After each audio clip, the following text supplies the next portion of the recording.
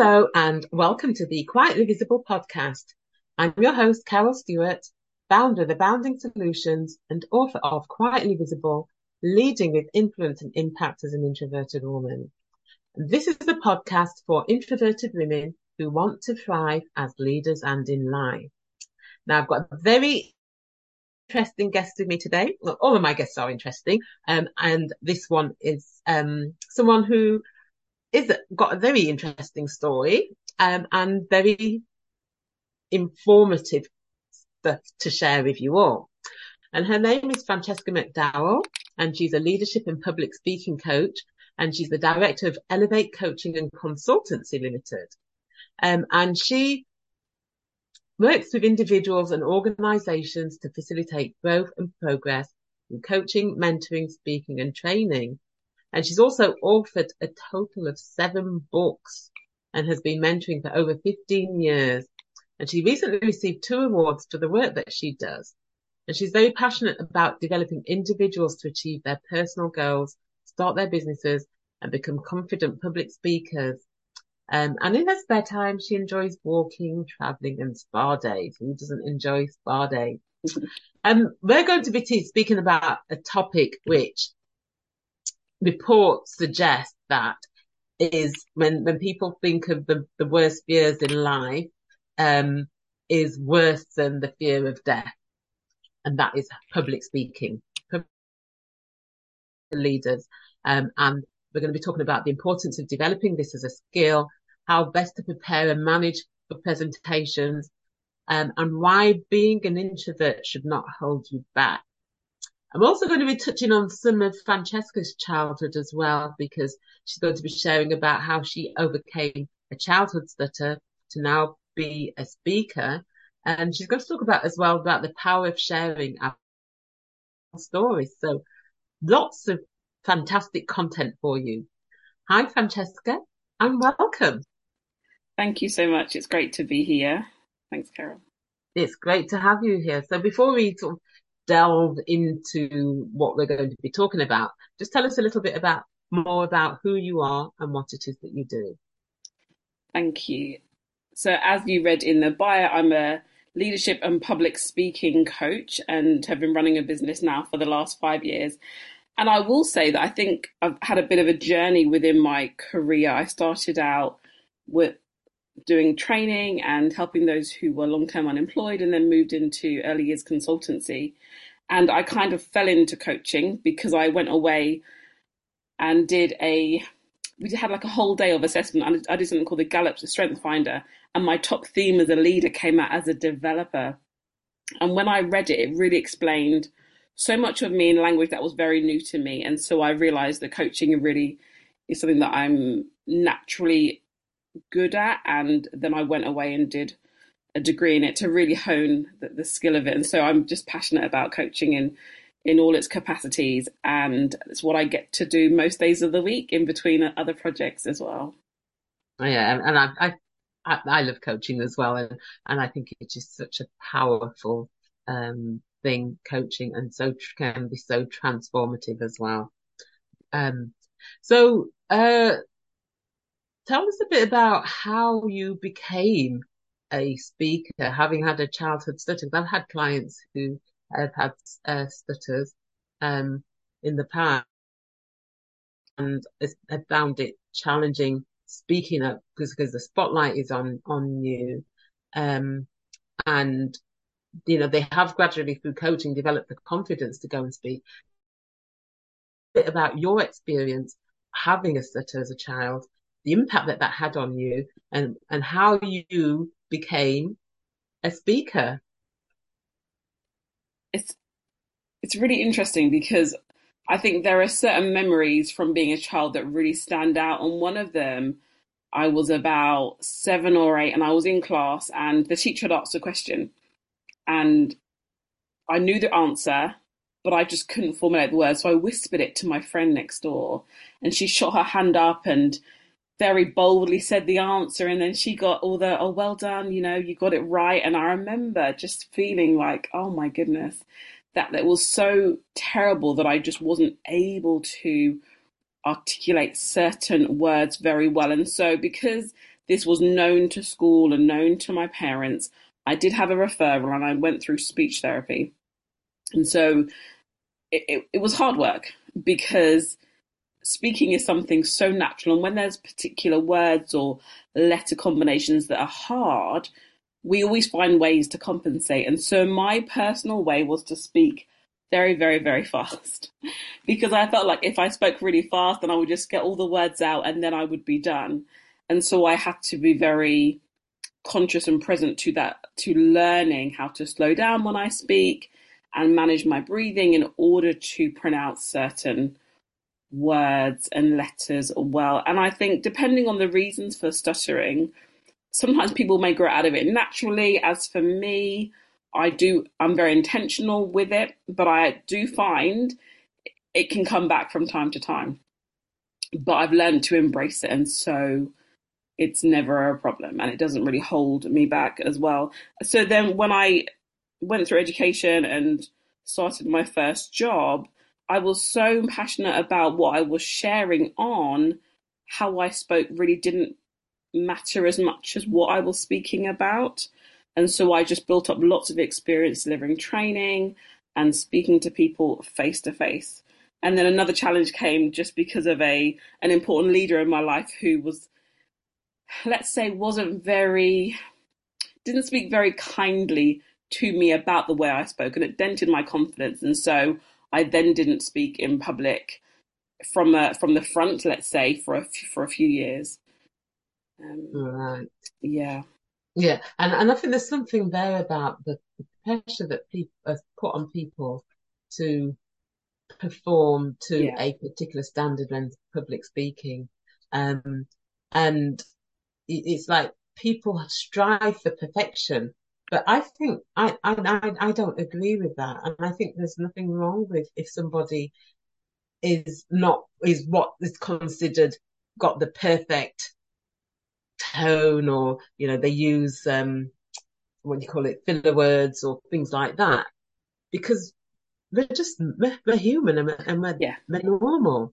And that is, as I do more and more public speaking, and have become increasingly aware of the pressures that people have put on them, and they need to be this perfect speaker or strive to be a perfect speaker. The more and more I dislike it, yeah.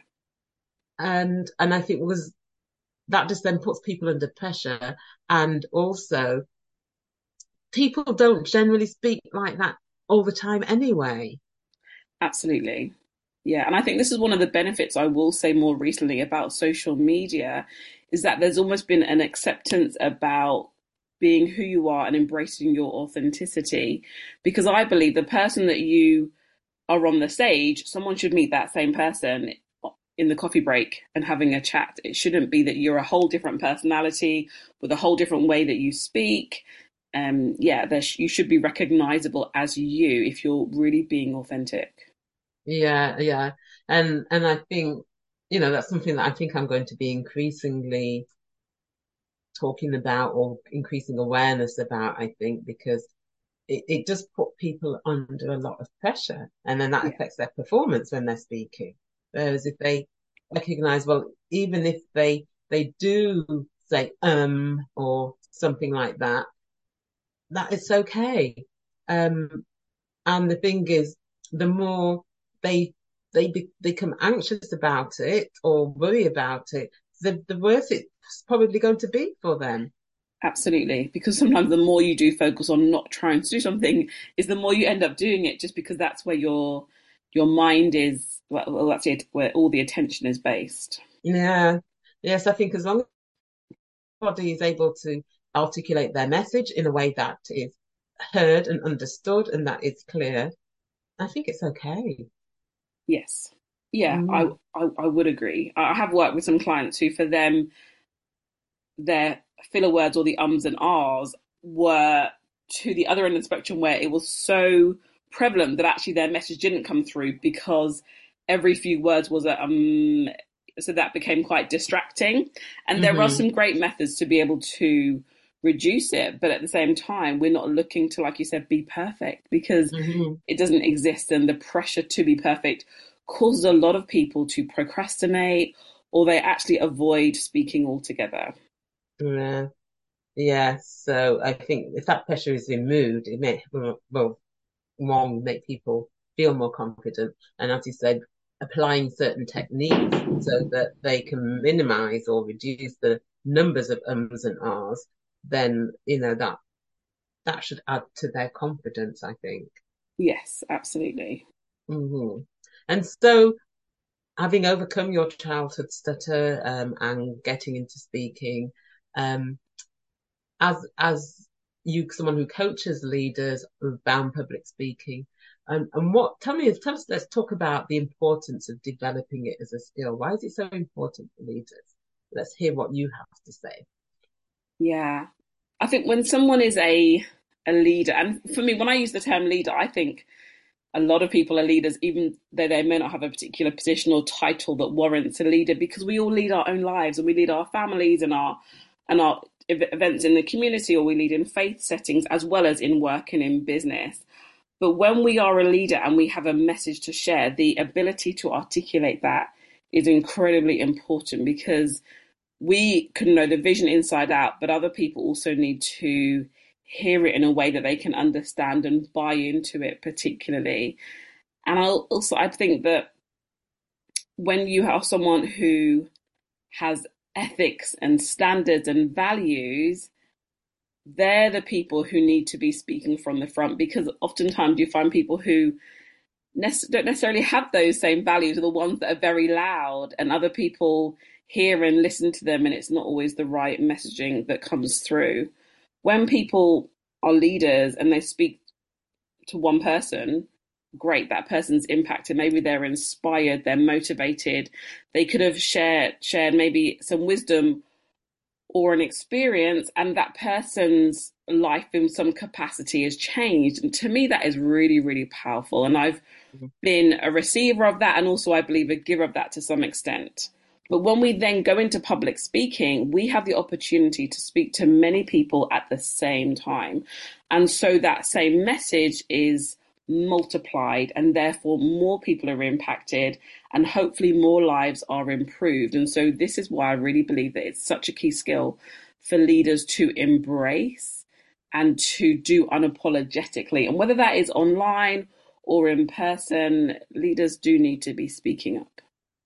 And I agree with that. Part of a leader being thought, having that influence and impact Yeah, is the ability to get their voice heard, to get their message heard. So, whether it's somebody who is a leader, just of a team or a department or an organization, or in their own business, then, or within the community, it is important that they are able to articulate their message and communicate their message, and for their message to be received and understood, yeah, and people to then take action. yes, absolutely. Mm. Because we have to be visible, don't we? It's all good and well saying something, but if it's never really heard by the right people, there's going to be no impact, and like you said, influence either. So yeah, certain things have to be declared and spoken, and Mm. yeah, That's right. Yeah. And many people think that introverts don't like public speaking, or they can't do public speaking.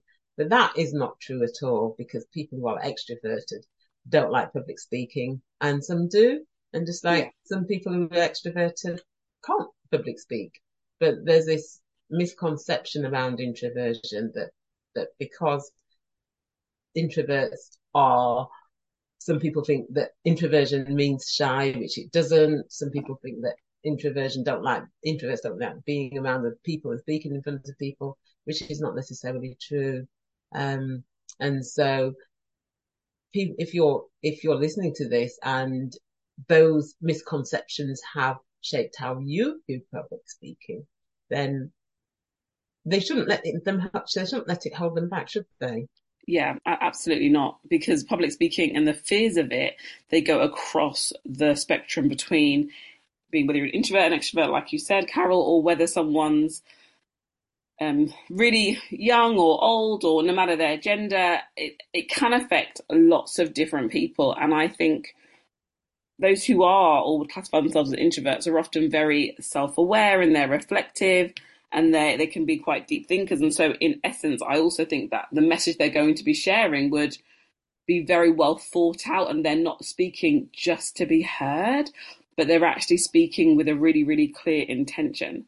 And so if we were to connect more with the reasons why we're speaking, and I really consider speaking is serving, that I think can help people take some steps closer to actually taking the steps to speak more and embrace opportunities of public speaking. Yeah.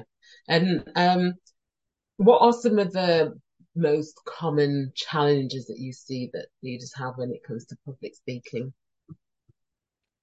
The fear of getting it wrong, Mm. or the fear of forgetting what they were going to say. And so, and I will also say, not every public speaking coach has the same way of working, but I don't believe that people should be writing out their speeches or their scripts word for word and reading it, because if, and maybe learning it like that, because if you were to then forget a word, if you did learn it, word by word, or you're reading it and you skipped a line, you're then stuck, and it can be very obvious that you forgot your place. And so I think embracing the art of storytelling in your speaking is really helpful, and finding a way to share the message without it being so concrete that then you're scared about getting it wrong. And I So must say that I would agree with that, learning a script. Um, and when I did my TEDx talk, you have to submit your script to the TED organization. And so you have to learn it word for word. And that is not how when I'm doing a talk, that's not how I go about it. I will have some bullet points that I will yeah, just sort of memorize, but I won't do it word for word.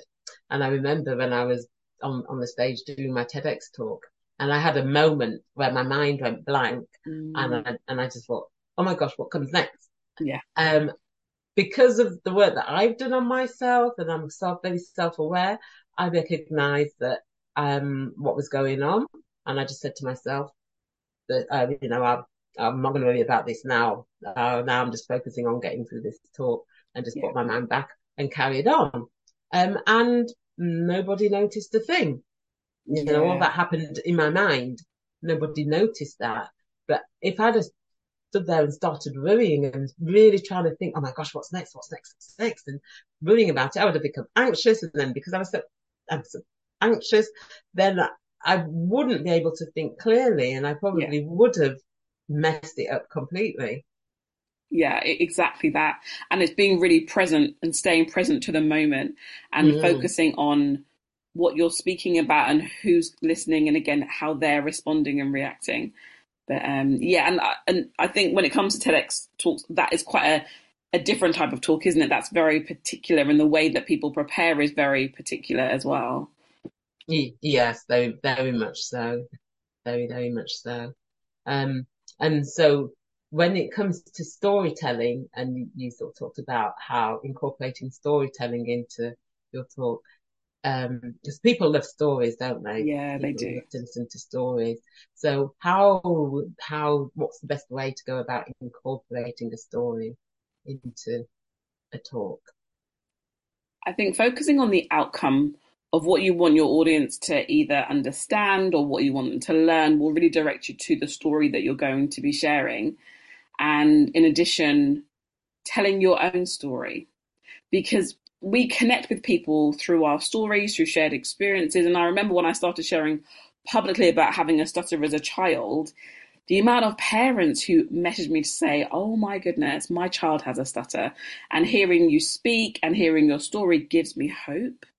And that wasn't necessarily what I intended the outcome to be, but it really taught me I guess what Brené Brown would speak about in terms of, the power of vulnerability, and how in stories we can share, I would call it appropriate vulnerability, where people Mm, can relate to us in a way that they wouldn't know otherwise. And so if I'm delivering a presentation on leadership, I often call it the good, the bad, and the ugly of leadership.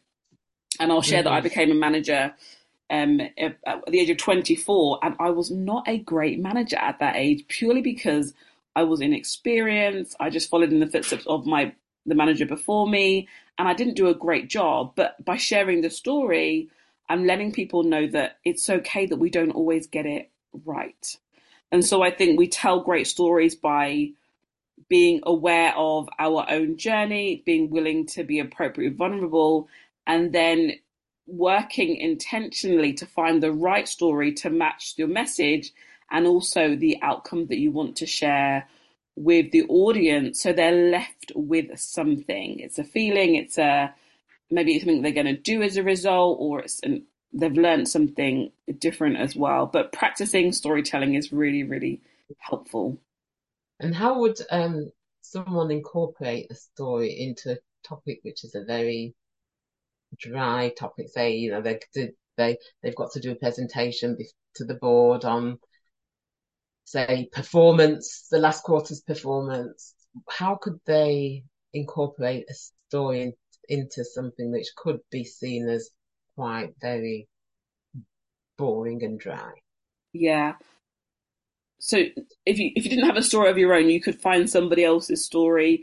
Maybe it's a story that's in the public eye, or it's a story even from something completely unrelated, such as sports, but being able to match the learnings, the takeaways from that sports story, for example, to what's happening in the boardroom or the report that they're presenting. And so I think it does take a level of creativity, but all around us, there are stories and nuggets that people can really connect into. Mm. Yeah, and that's true. And I guess even I guess even if they incorporated maybe some of the challenges that they'd Yeah. gone through in order to achieve that performance or how they'd overcome it and weave Yes. that into the story, I guess that's the way of doing it. Yeah, Mm. absolutely. And so leading on from that and say, presenting in the boardroom or preparing a presentation for a meeting, um, what's the best way to prepare and manage yourself for that presentation? We've touched on it earlier, but the aspect of not trying to be perfect is really, really a good way to start, so that your mindset is in a really good place, that there's not so much pressure that you end up crumbling because there's an unrealistic expectation. So working on your own mindset, your self-talk, the space that you are in internally, I think is very important. And then on a very practical level, if it is a presentation, making it a little bit different and interesting. So, whereas some people have very wordy PowerPoint presentations, for example, how about using images or graphs, even, or other things to demonstrate what you want to be teaching without it being lines upon lines upon lines that you just end up reading? So, that can be very helpful. And even if it's a not as interesting subject, still being passionate about it. Really caring about what you're talking about, because you believe that actually you're the right person to be sharing that message at that time to that audience. And so when when we're passionate about what we speak about, I believe we're more authentic and it comes across better as well. And I would second that when you're and people are attracted to passionate people. So when Yeah. you're showing a passion through the topic that you're speaking about, that will engage people. That will make people want to sit up and listen because they can hear that passion in your voice, and that is an attractive thing for people to see that somebody Yes. is talking with passion about something that they believe in, that they're passionate about. Yes, And absolutely. And you mentioned earlier about techniques to reduce the ums and the ahs. What are some of those techniques? Watching yourself back or listening to yourself back, I would definitely say is a starter, because when we are more conscious of doing something, we're able to look at it differently and to manage it. And so there's a model around, a learning model around incompetence and consciousness. And I think being more conscious of it initially is really helpful. And then if you're able to notice when you would say ums and ahs, is it when you're changing topic? Is it when you're thinking about something? And is it because actually you don't like the sound of silence? Whereas when we are speaking, silences are really powerful. And so embracing the pauses, slowing down, making eye contact with your audience as well, rather than going straight to whilst you're almost in that in between phase of talking. Yeah, and what you said there about the pause, I think pauses are powerful. I wrote a blog about it a few years ago, the power of the pause. Someone who I think who does that really well is Barack Obama. Sure. He's well known for pauses, and it is can be very powerful. Yeah, Um, and I think what it does, it causes the audience to take notice, because if you've been talking at the same pace or in the same rhythm for a while, people can start to drift off in their mind. But the minute you pause, they suddenly notice, oh my gosh, something's different, and they pay attention again. So that really also builds engagement with the audience. yeah, and that's what it's about, isn't it? It's building that engagement, and keeping your audience engaged, and being aware of when they're losing when you're losing their attention, and then doing something to kind of bring the attention back. And the Yeah, pause can come in handy there, asking a question or just shifting something so that you bring them back. yeah, absolutely. And when it comes to the as you said, the presentations and having that, what they call it, death by PowerPoint. Some people refer it to there's just so much text on a slide, that can be something that causes people to disengage, can't it? Yeah, it really can. And also, some people will always read ahead. They'll read the whole slide and you're still on point one, Hmm. So again, it doesn't really help engagement if there's so much information on there.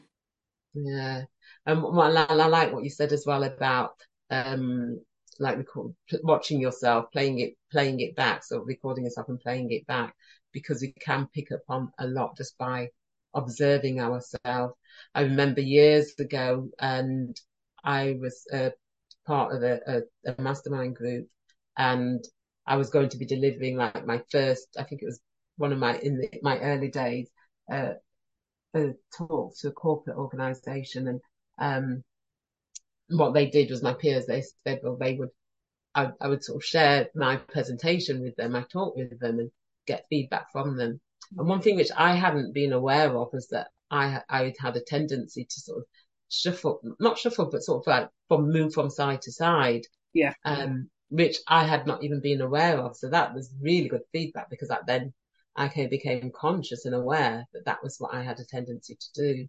So I do yeah, really think that getting that feedback or recording yourself is very powerful as well. yeah. And a lot of people struggle to listen to themselves back because they're not used to hearing themselves in that way. And so that's something that, again, a lot of people have to really learn to embrace the way that they sound, because it's just about getting used to it.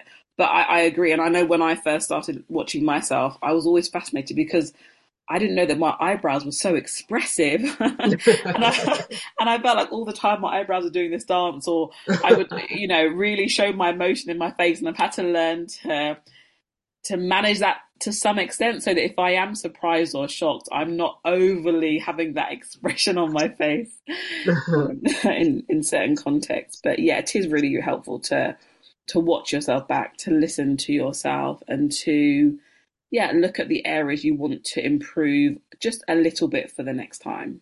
Mm. And the thing as well, it's a journey, isn't it? And we evolve. The more we do public speaking, the more we practice at it, the more we can refine and become better at it. Yes, absolutely. I do believe it is a skill and also an art as well, because some people, they are naturally gifted at it. However, a lot of people can improve on the skill by really learning more about it and how to embrace who they are and their message as well. Hmm. And one thing with me, what I found, I remember the first time when I said up to myself, right, I'm going to do a talk and I'm not going to have any prompts. Yeah. And because I had my notes, my bullet points, and I said to myself, right, I'm not going to use them because sometimes I find that they can also make you maybe forget or can get in the way. And I remember thinking, oh my gosh, I don't know if I can do this. And Mm. I remember literally minutes before I was due to go up on the stage and speak, and I was thinking, shall I take my notes up? Shall I not? And I was having this sort of like internal dialogue with myself. Yeah. But I decided no, I wasn't going to take it, and I was really surprised with myself at how Mm. much I just spoke and it just flowed naturally. And That's brilliant. so much so that I continued to do that. Yeah, that's really good. And it just shows that it is possible. It really is. Mm, Because sometimes when people are holding an A4 sheet full of notes and they're reading from it, well, then it's almost like there's a barrier between them and the audience. mm, And it can be yeah. really hard to fully, look at them and embrace them because they're holding something. And I've also seen people hold it as the talk went on, just hold it a little bit more up. And it's like, no, we want to see your face. We want to see your body language. Mm, So yeah. and then having a go and practicing with not having as many notes the next time until you're in a position where you've literally just got a couple of bullet points or you only using the projector, or for some people they don't use anything because they've developed techniques to be able to speak with absolutely no notes. Yeah. And I think a lot of that, being able to do that, is to do with our mindset and what we think and what we believe Yeah. about ourselves when we're speaking. And that, because many of us are very much led by our emotions, and the way that we think affects how we feel and we act and behave according to how we're feeling. And so if we're worrying or feeling anxious, that's going to affect our speaking performance. But if we have that belief that we know our topic, we are able to deliver the message, I think that makes a big difference. And Yes. Yeah. also, as well, not putting that pressure on ourselves to be perfect. Yeah, absolutely. And then it's almost also the thought that actually if you forgot to say something, maybe that little part wasn't for those in the room on that particular day. And it's Mm-hmm, okay that everything we planned for might not be delivered. And at the same time, there could be things that you didn't plan on delivering that you did that was again right for that audience. And so I think it's being also a little bit intuitive with the some of the areas you're speaking at. I mean, you definitely want to deliver the core message and what you're there to do, but sometimes there's other things that we add in that can make a big difference. yeah. Well, this is a really interesting topic. So thank you so much, Francesca. Could You're speak to you welcome. all day about this. Um, so if people want to find out more about you and your work, and what's the best way for them to find you? Yeah, so I'm on LinkedIn as Francesca McDowell, and that's the best way to contact me.